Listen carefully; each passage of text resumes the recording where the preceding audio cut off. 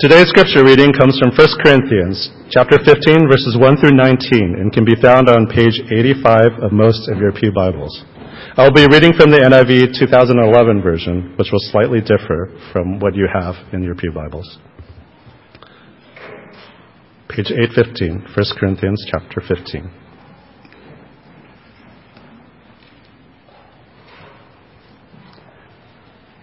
Now, brothers and sisters, I want to remind you of the gospel I preached to you, which you had received and on which you have taken your stand.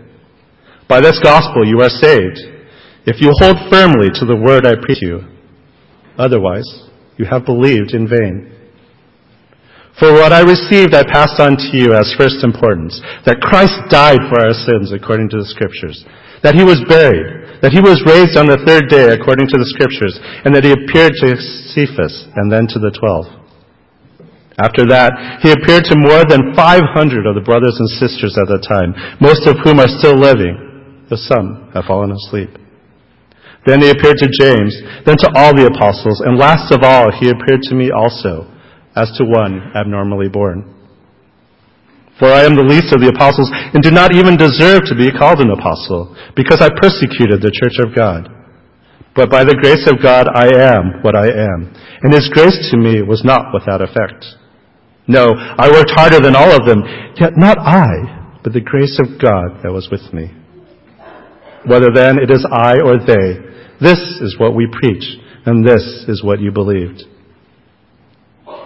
But if it is preached that Christ has been raised from the dead, how can some of you say that there is no resurrection of the dead? If there is no resurrection of the dead, then not even Christ has been raised. And if Christ has not been raised, our preaching is useless, and so is your faith. More than that, we are then found to be false witnesses about God. For we have testified about God that he raised Christ from the dead. But he did not raise him if in fact the dead are not raised. For if the dead are not raised, then Christ has not been raised either. And if Christ has not been raised, your faith is futile. You are still in your sins.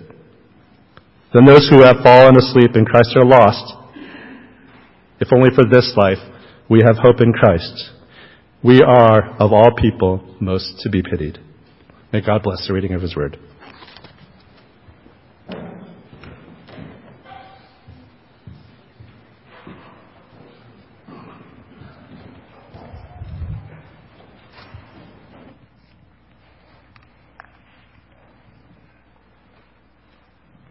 I don't know how many of you are like me, but I don't like to be reminded of things that I already know.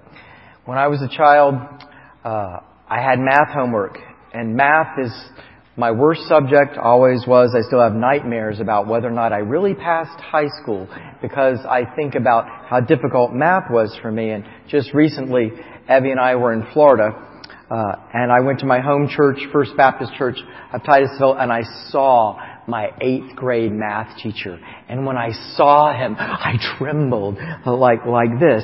And the reason why I trembled is because not only was I mad in math, it reminded me of all the times where my mother reminded me to do my math homework. Well, the problem was not that I needed the reminder. The problem was and is and always will be, I don't understand math. Okay? So doing my homework doesn't matter because I don't need to be reminded.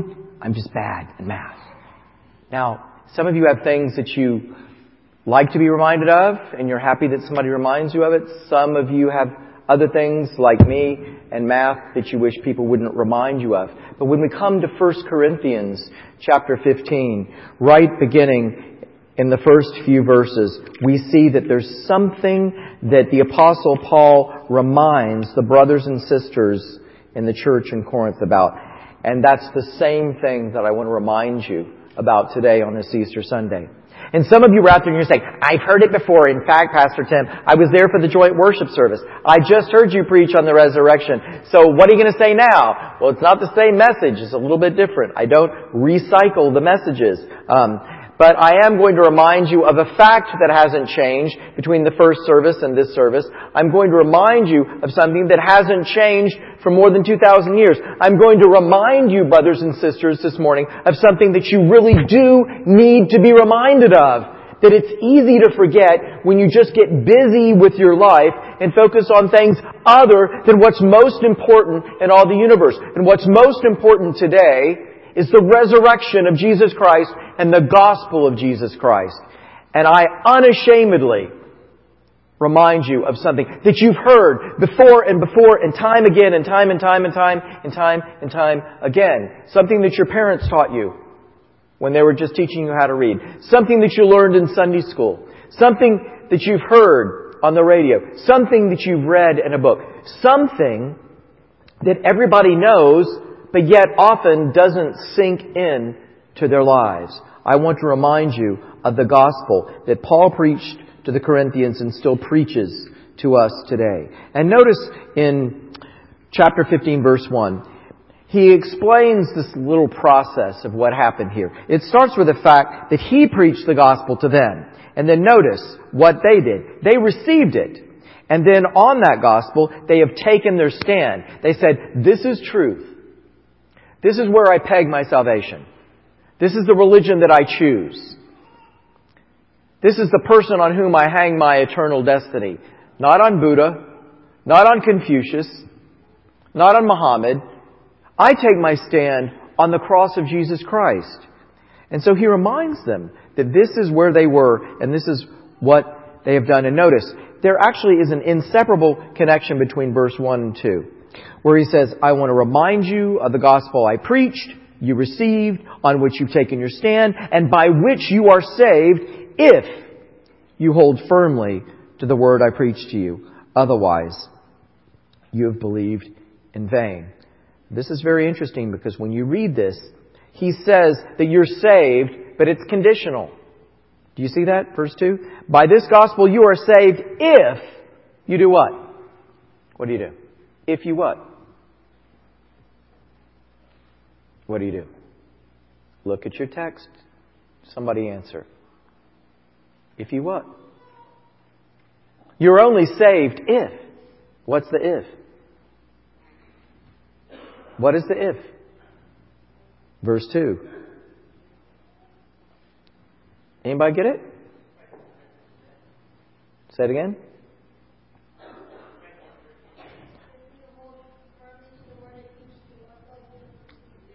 Thank you. Out of the mouth of babes. Amen. Hallelujah.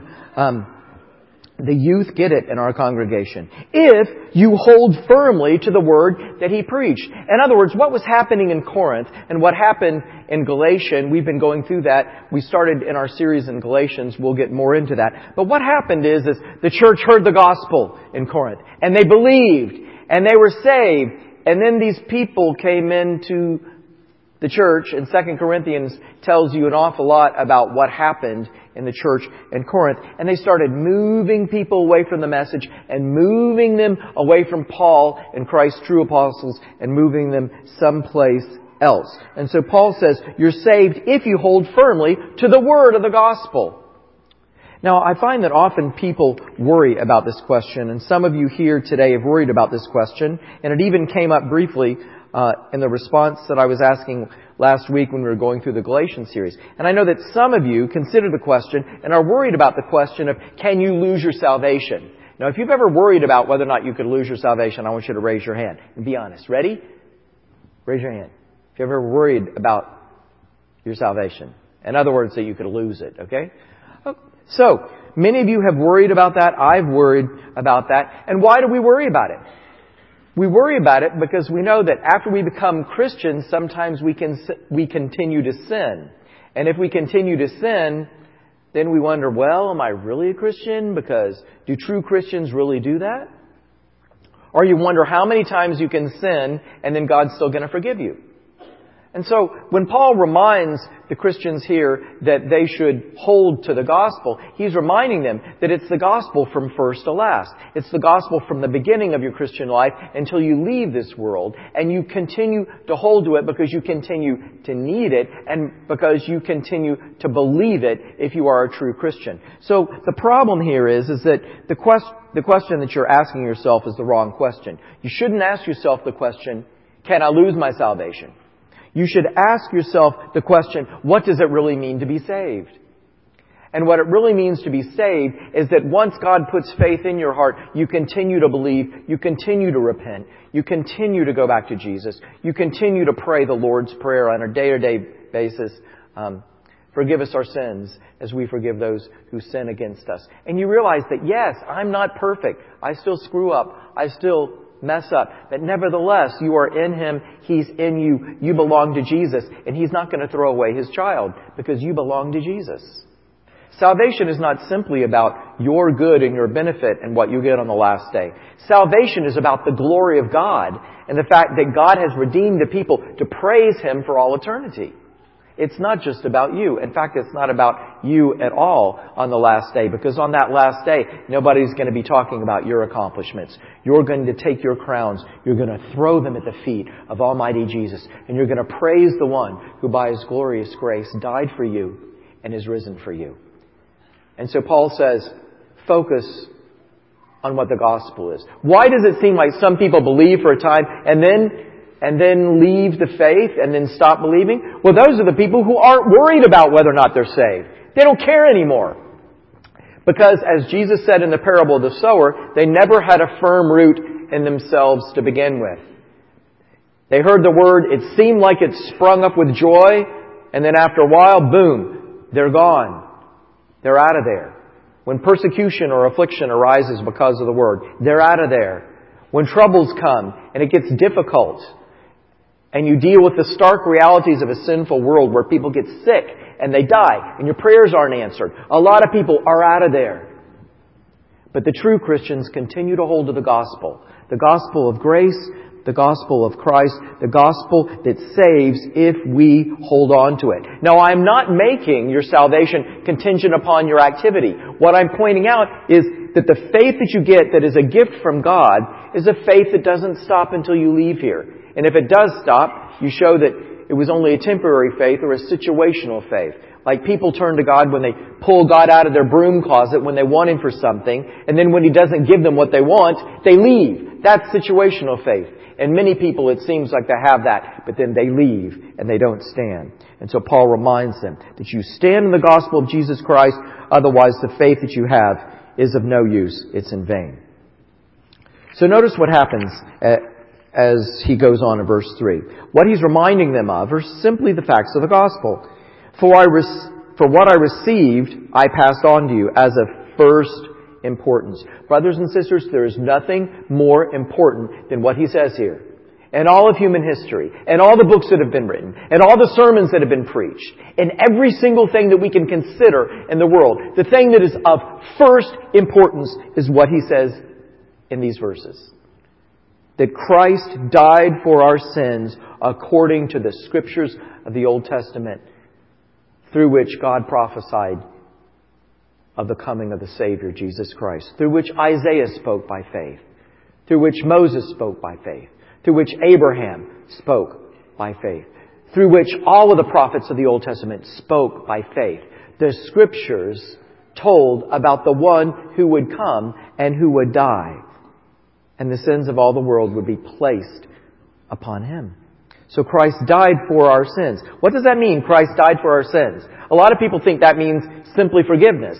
And if you were here for the first service, raise your hand if you were here for the first service. Okay? All right?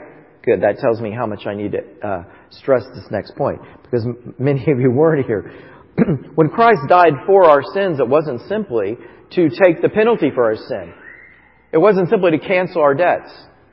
It wasn't simply to forgive us. When Christ died for our sins, He died to deal with sin in relationship to God as He looks upon us, so now God can look upon us as holy and righteous and pure. He died for our sins so that sin and sins would no longer rule us in our lives, because we are dead to sin and alive to God in Christ Jesus our Lord. So that died for our sins is comprehensive in scope. And it is one of the most amazing statements that's ever been made. Think about it. All that you've done that's wrong, all that you've done that shames you, all that you've done that you'd be dreadfully afraid of if people would know the truth about it today. And Jesus has taken it away on the cross. I have my moments. I have my good moments. I have my bad moments. I have my moments where I feel like I'm walking in the Holy Spirit.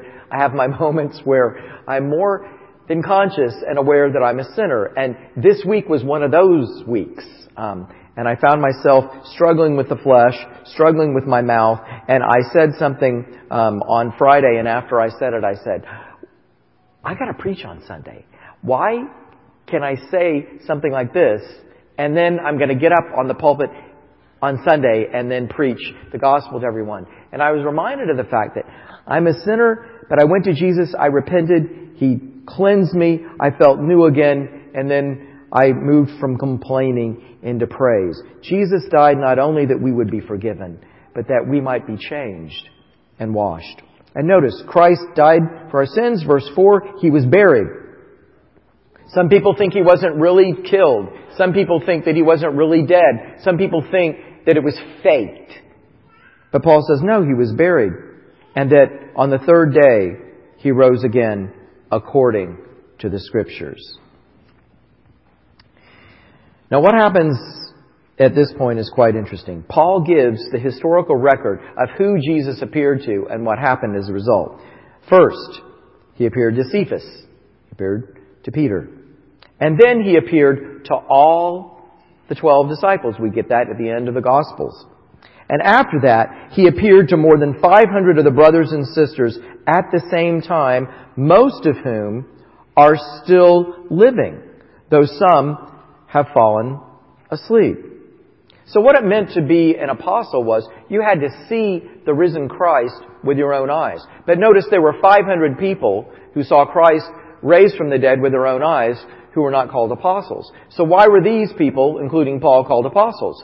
Well, they not only saw Him, they received a commission, and through those people who God designated as His apostles, God brought the gospel into the world. God did extraordinary miracles to attest to the reality of the fact that Jesus Christ is raised from the dead. And so Paul reminds them of what happened and the order in which it happened. And he makes this interesting comment. Most of whom are still living, though some have fallen asleep. At the time when Paul wrote 1 Corinthians, some of the people who saw Jesus with their own eyes, just like Paul had seen the risen Christ with his own two eyes, some of those people were still living. Now I find this very interesting because some people doubt the fact of the resurrection. And the reason why Christianity continued to grow, the reason why we have a Bible to hold, the reason why we're even in this place worshiping God on this day was because of what Paul says right here. Because it's only on the basis of a historical fact of an empty tomb and a risen Savior. It wasn't just that they run to the tomb and they say, oh, somebody moved the rock. Must have been a big dude. Somebody who works out with Pastor Tim at BSC. They moved the rock. But looking in, ain't nobody there. Is that what the message is? No. The message is that one who was in the tomb came out of the tomb, and not only that, he appeared to people. One of his homeboys, Thomas, wasn't quite sure. Jesus, come here. A little bit closer. Let me see. Let me see your hands. Let me see your side. Unless I see your hands and your side, I'm not going to believe. And Jesus says, blessed are those who, like us, believe and yet do not see. But why do we believe? We believe because of the eyewitness of the apostles and these 500 people, many of whom were still alive. Imagine that if you had 20 years of your life after seeing the resurrected Christ to go tell people, He's risen. When you die, you can live again if you trust in Him. He's risen. You can have power over your sins right now. He's risen. I know you're crying because you lost that loved one who trusted Christ, but you'll see them again because just as surely as He was raised from the dead, you will rise too. And imagine, for decades, all these people went around preaching that they themselves saw the resurrected Christ. And that's why we have Christianity. It's not some funky fairy story that somebody came up with when they were dreaming up their own religion, like many people dream up their religions. No, brothers and sisters, he says this is a historical fact. Now, many of you know that I grew up in Titusville, Florida, a very unnamed city in the middle of nowhere in Central Florida, Redneckville, a place that I left, a place that I sometimes go back to. But Titusville's main claim to fame is the fact the Kennedy Space Center is right in front of it. And my house was right on the river. And Kennedy Space Center was right in front of my house. And my friends' parents worked on the Apollos, worked on the Skylabs, worked on the shuttles, worked on all that stuff out there at Kennedy Space Center. And then when those things went up in the air, I saw it. Every single one of them. From Apollo 1 to Apollo 17.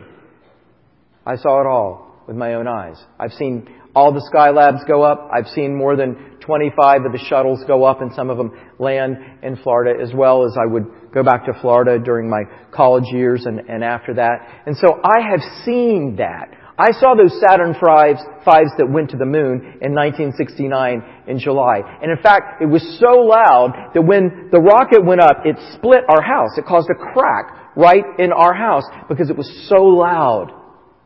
And yet I still run into people, including one of my dear Facebook friends, who thinks that we never went to the moon. And she doubts the fact that we went to the moon. But what I tell her is that we did. What was that, son? What was that question? We did go to the moon. And some of you are too young to have seen it, but I was there. I saw it. I'm old enough to say I saw it. Raise your hand if you were alive in 1969. Raise your hand. Okay? You saw the TV. I saw the thing go up, and I saw the astronauts when they came down. Now, maybe it was faked. You know, people say, oh, well, it was faked on the moon. Well, then I have a question. If it was faked, then how, when they jumped up, did they have altered gravity? Nobody's ever answered that question. But in any case, the point I'm trying to make is that we believe that man went to the moon because people are alive now who saw it with their own eyes. And that's the point Paul is making. That our faith rests upon historical fact. And even though some people doubt, there's no reason to doubt. Many people today are doubting the gospel of Jesus Christ. Many people are doubting what's in the Word of God. I even saw how the Pope, the present Pope, doubts the reality of hell and thinks that when people die, they just sort of poof and go away. Well, that's not what the Bible says. And just as surely as the Bible says that Jesus Christ rose from the dead, we believe the other facts of the Bible as well, including the fact that when people die, they either go into the presence of the Lord or they do go into hell and do eternal torment. And that's what the Bible says. And the reason why we believe all that's in the Bible is because we believe the fact of the resurrection. And without the resurrection, the Bible is ridiculous. So notice that what Paul goes on to say is that without the resurrection, your faith is worthless.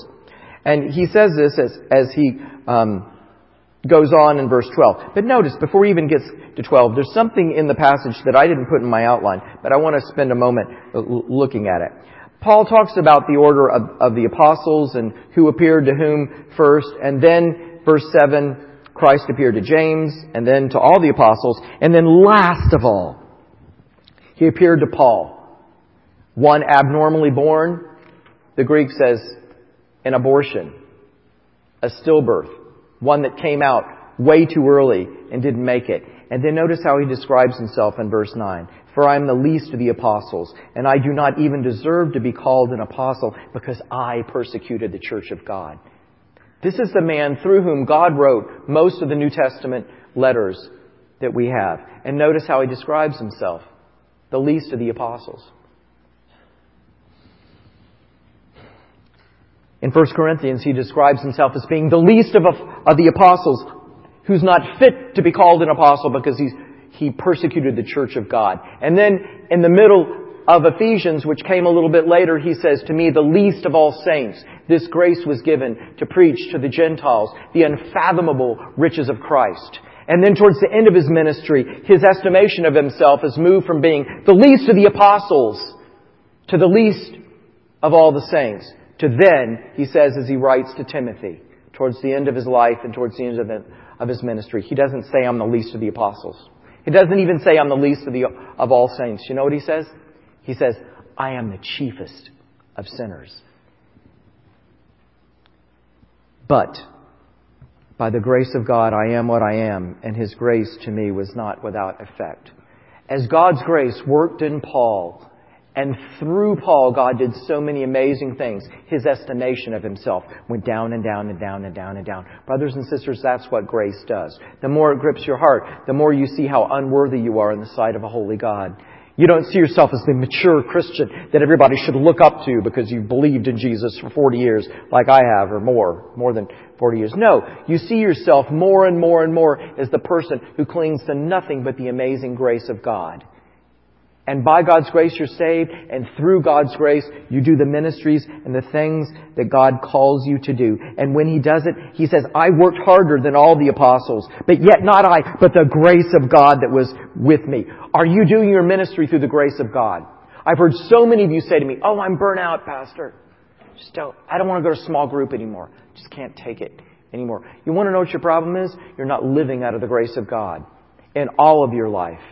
In all of your ministry. Because you know what the grace of God does? It inspires you, it fills you, it empowers you, and you do more than anyone else.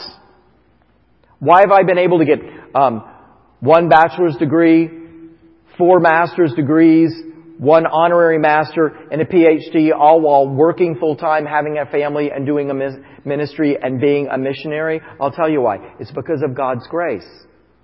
And because I didn't trust myself, I trusted the Lord. And I worked within my limitations. And I preached, and I went where God told me to preach. And I did what God told me to do. But I didn't trust myself. I trusted His grace. Brothers and sisters, if you trust God's grace in your life for your salvation, and then cling to that grace, you'll find power to do ministry that you've never done before in a way that won't lead to burnout. So notice what happens as Paul goes on. He moves from saying some people doubt this resurrection to then making this conclusion. Look at verse 12.